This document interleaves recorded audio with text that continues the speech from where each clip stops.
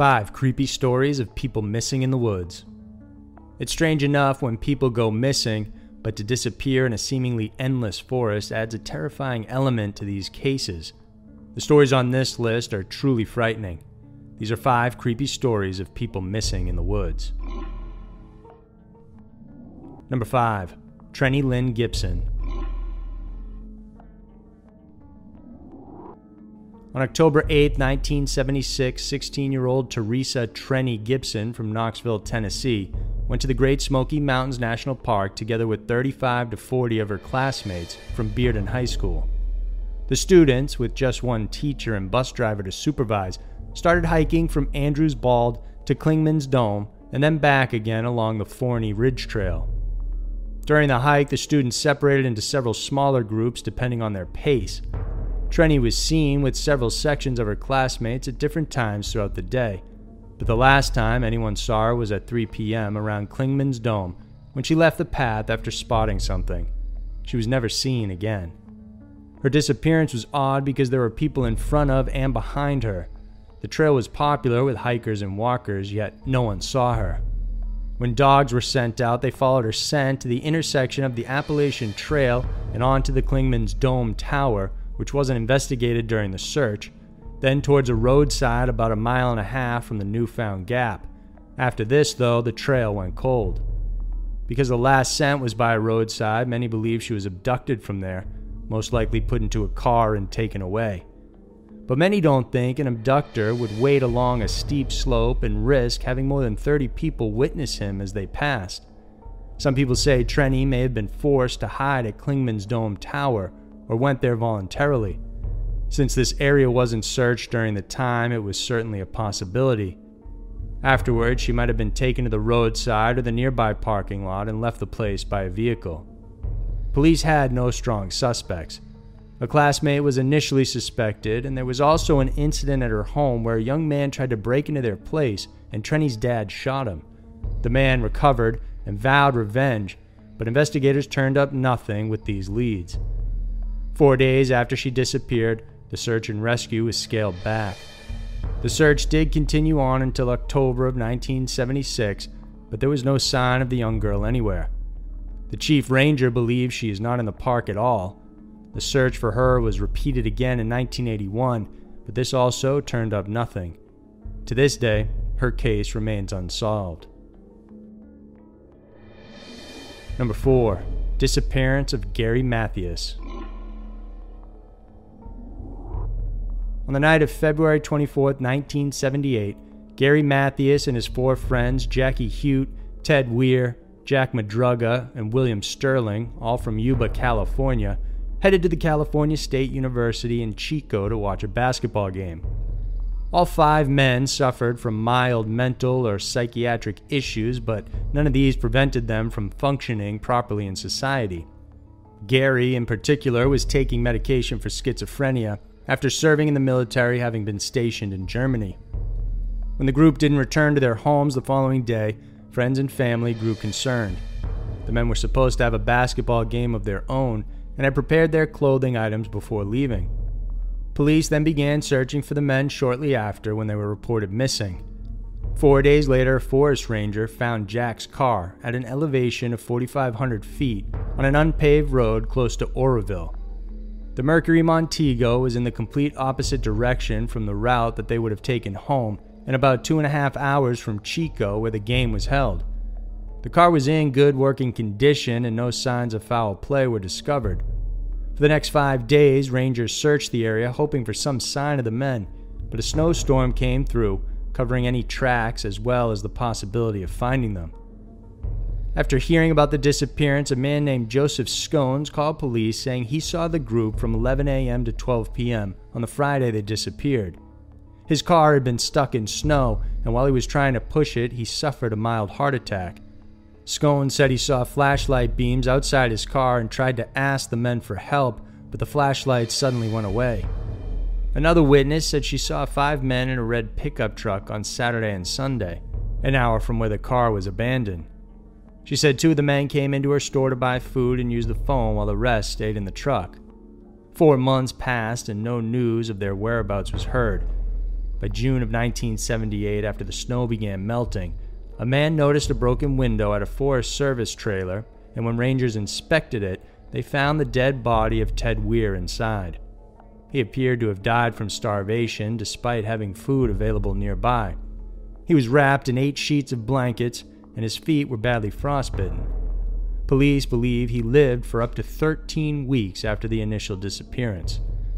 Even more baffling, no fire was set in the fireplace, which could have kept him warm. Warm snow clothes were untouched, and the butane to feed the trailer's heating system was off.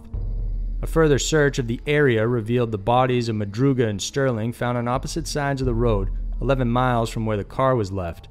Both of them had died from hypothermia. 2 days later, Hewitt's bones, skull, and personal items were discovered. He died from hypothermia as well. However, Gary Mathias still remains missing. Police are still confused by the case. They can't figure out why the group headed in the direction they did and the circumstances that led them to make the choices which resulted in their deaths. There was nothing wrong with the car, and if they tried, they could have gotten it up and running. None of them stopped to help John Scones, which was uncharacteristic for them according to their families. Moreover, the situation in the trailer, where it seems none of them tried to start a warm fire or even eat the food, only adds to this mystery. Number 3. Patricia Meehan. Patricia Meehan was a 37-year-old who spent most of her life in Pittsburgh, Pennsylvania, where she grew up and studied for a career in daycare. In 1985, however, she decided to make a change and moved to Bozeman, Montana, pursuing work as a ranch hand because of her love for animals. On April 20th, 1989, Patricia was seen alive and well by her landlord. However, he felt something was off with her, saying she seemed hyper. By that evening, around 8:15, a woman named Peggy Bueller and her father were driving on Highway 200 in Circle, Montana. It was there that they noticed a car driving on the wrong side of the road. Peggy's car swerved away to avoid a collision, but the car behind them wasn't so lucky. Carol Hines, an off-duty police dispatcher, was shaken up when her car was rammed into. However, she was alive and unharmed. Peggy and her dad pulled over to help, and shortly after, Peggy left to find a phone so she could call the police. As they stood by the accident, Carol and Peggy's dad saw a blonde woman emerge from the window of the other car. She walked up to Carol but seemed dazed, as if she was looking right through her. The woman didn't say anything at all and afterwards walked away towards a nearby fence, climbed over it before turning around to look at the scene of the crash like a spectator. Oddly standing there for some time, eventually she turned around and walked into the field before vanishing into the night completely. Soon after, police identified Patricia as the driver of that vehicle. Witnesses pointed to the direction where she went, and police followed a trail of shoe prints. That trail led about a mile away from the scene of the crash, but by 3 a.m., they had to give up because the tracks had faded away. When Patricia's parents were informed, they immediately made their way to Montana to help in the search. Volunteers flocked the nearby mountains and terrain, even checking abandoned coal mines, but there was no trace of her. There are countless theories about Patty's disappearance. One is that she suffered retrograde amnesia because of the accident and was unable to recall who she was or her life prior to it. She may not have been aware she was even in an accident at all. Others speculate she may have hitchhiked out of the area, knowingly or unknowingly. Her mom noted that prior to her disappearance, her daughter seemed distraught and had been seeing a psychologist. Witnesses have claimed seeing her after the accident as well. One waitress said she saw her sitting at a table in a restaurant alone talking to herself, and that she seemed as if she didn't know where she was. There are also several reported sightings all around the area, but whether it was Patty or not is still up for debate. Today, no one knows where Patricia is or what exactly happened to her. Number 2. Cowden family. During the Labor Day weekend of 1974, the Cowdens arrived at the Rogue River National Forest campground in Oregon and started setting up camp. On September 2nd, 28-year-old Richard Cowden and his 5-year-old son David were seen inside a general store at around 9 a.m. They bought milk and were seen leaving on foot towards their campsite, where Belinda Cowden and her 4-month-old daughter Melissa were staying. That evening, the family arranged to have dinner at Belinda's mother's since she lived close to the grounds. But when the family didn't arrive, the mother decided to head to the campsite instead. Once there, she couldn't find anyone, but the family's belongings were still right there. She noted a dishpan filled with cold water, the keys to the family truck, and Belinda's purse were on the picnic table in full view.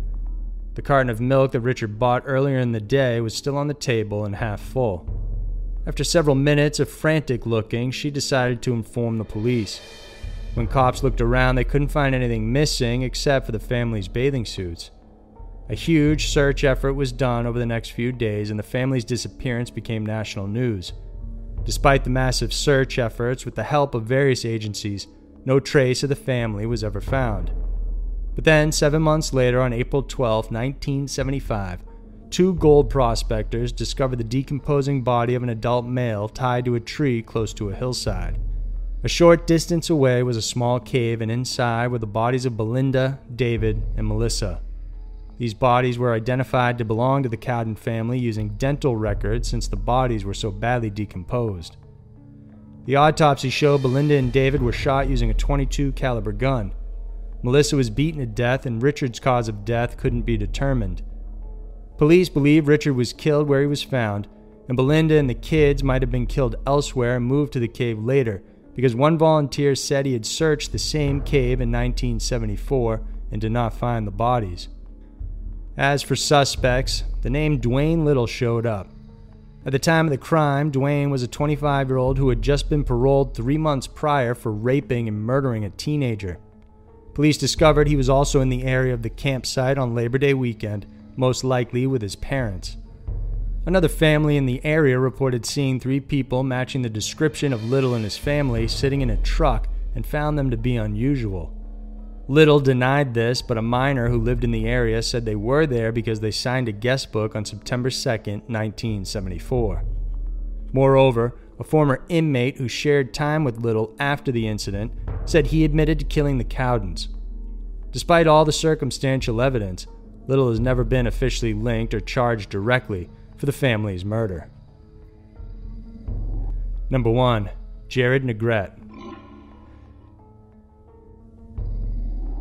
On July 19, 1991, 12-year-old Jared Negrete went on a camping trip with his scout troop that consisted of 14 other boys. Jared was 5 foot 2 inches tall and slightly overweight at 150 pounds. He was last seen wearing green pants and a tan shirt, carrying a canteen of water along with some snacks. It was the first overnight trip for Jared. The location was the summit of Mount San Gorgonio in the San Bernardino National Forest in Southern California. Old Grayback, as the mountain is referred to, is the highest peak in Southern California at 11,500 feet and part of the Sand to Snow National Monument. During the trek, another group of hikers spotted Jared straggling behind the scout troop. They notified the leader, but he said he would pick up Jared on the way down. However, when he descended from the mountain, he couldn't find him anywhere. It's believed Jared might have taken the wrong trail and ended up lost. As soon as the scout troop realized he was missing, they hiked back 5 miles in the dark to get help. Soon, a massive search and rescue effort was mounted to find the lost boy. Volunteers came from as far away as Sierra Madre and San Dimas, and they began searching over 130 square miles, hoping to spot any sign of Jared. During the first 3 days, they focused on a 6 square mile radius where they discovered a footprint believed to be from Jared's tennis shoe. They also found discarded candy wrappers and beef jerky, items that Jared had carried. Finally, they also found a camera belonging to him. When they developed the film, they found 12 images. Most were landscapes taken by the boy when he was still with the troop, but the last one shows a self-portrait. It seems he pointed the camera at his face. His family believes he took the photo during the nighttime because the camera flash went off. It's likely he lost the camera when he slid down a portion of the mountainside. For the next 2 weeks, more than 3,000 people searched all around. Helicopters were sent in and rangers on horseback, but in the end, no further clues were ever discovered. It's now been 27 years since Jared walked into a forest, and still no one knows exactly what happened to him. So those were 5 creepy stories of people missing in the woods. Forests are dark and vast, so when people go missing in them, it's often difficult to find any answers, let alone actually finding the people themselves. If you like this video, then subscribe to our channel because every Saturday and Wednesday, we have new videos coming out. Thanks for watching, and I'll see you soon.